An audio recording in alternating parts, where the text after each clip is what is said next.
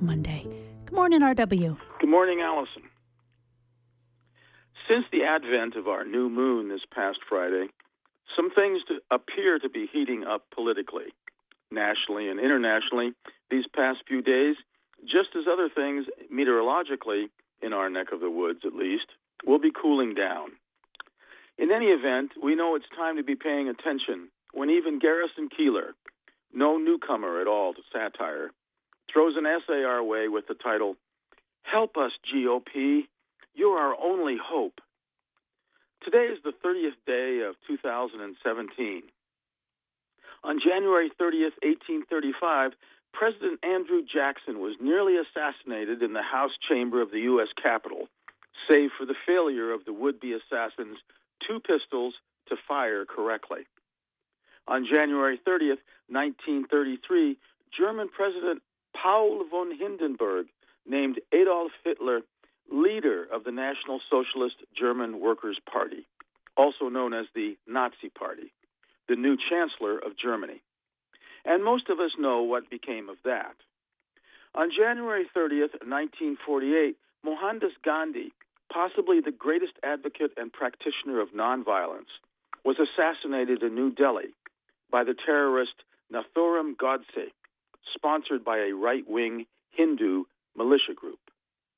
On January 30th, 1968, on the first day of the Tet holiday truce between the United States and North Vietnam, Viet Cong forces launched the largest and best coordinated offensive yet of the Vietnam War, striking the centers of Vietnam's 7 largest cities and attacking 30 provincial capitals from the Mekong Delta to the demilitarized zone. Many military and political historians have long seen the Tet Offensive of 1968 as a turning point leading to the eventual defeat of U.S. forces in Vietnam. This past Thursday, atomic scientists reset their doomsday clock to its closest time to midnight in 64 years. In 1953, the doomsday clock was set just as close to midnight to mark the start of the nuclear arms race between the United States and the Soviet Union. As a timepiece, the doomsday clock was first devised by the Chicago-based Bulletin of the Atomic Scientists and has since been displayed on its website to be viewed as an indicator of the world's vulnerability to disaster. On Thursday, the clock's hands were moved to 2 minutes and 30 seconds to midnight. Before Thursday, the hands had been at 3 minutes to midnight. Lawrence Krauss, a theoretical physicist and the Bulletin's chair, said that climate change, Donald Trump's election to U.S. president, and Vladimir Putin, quote, share the blame for the heightened threat, close quote. An old saw has it that, quote, failing to plan is planning to fail, close quote. And we might do well in thinking about what we have to deal with as we go about the business of planning so that we do not fail to prevent a potentially lethal set of minority opinions from reaching fruition.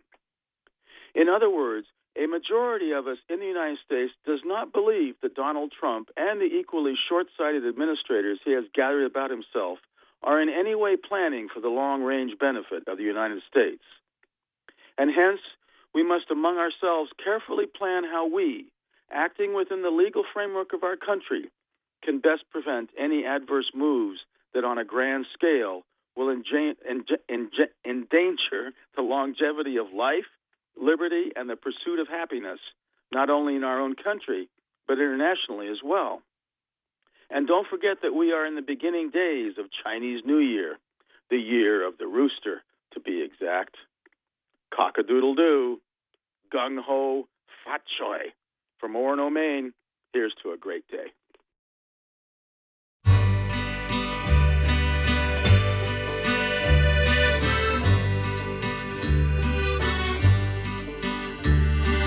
Crops are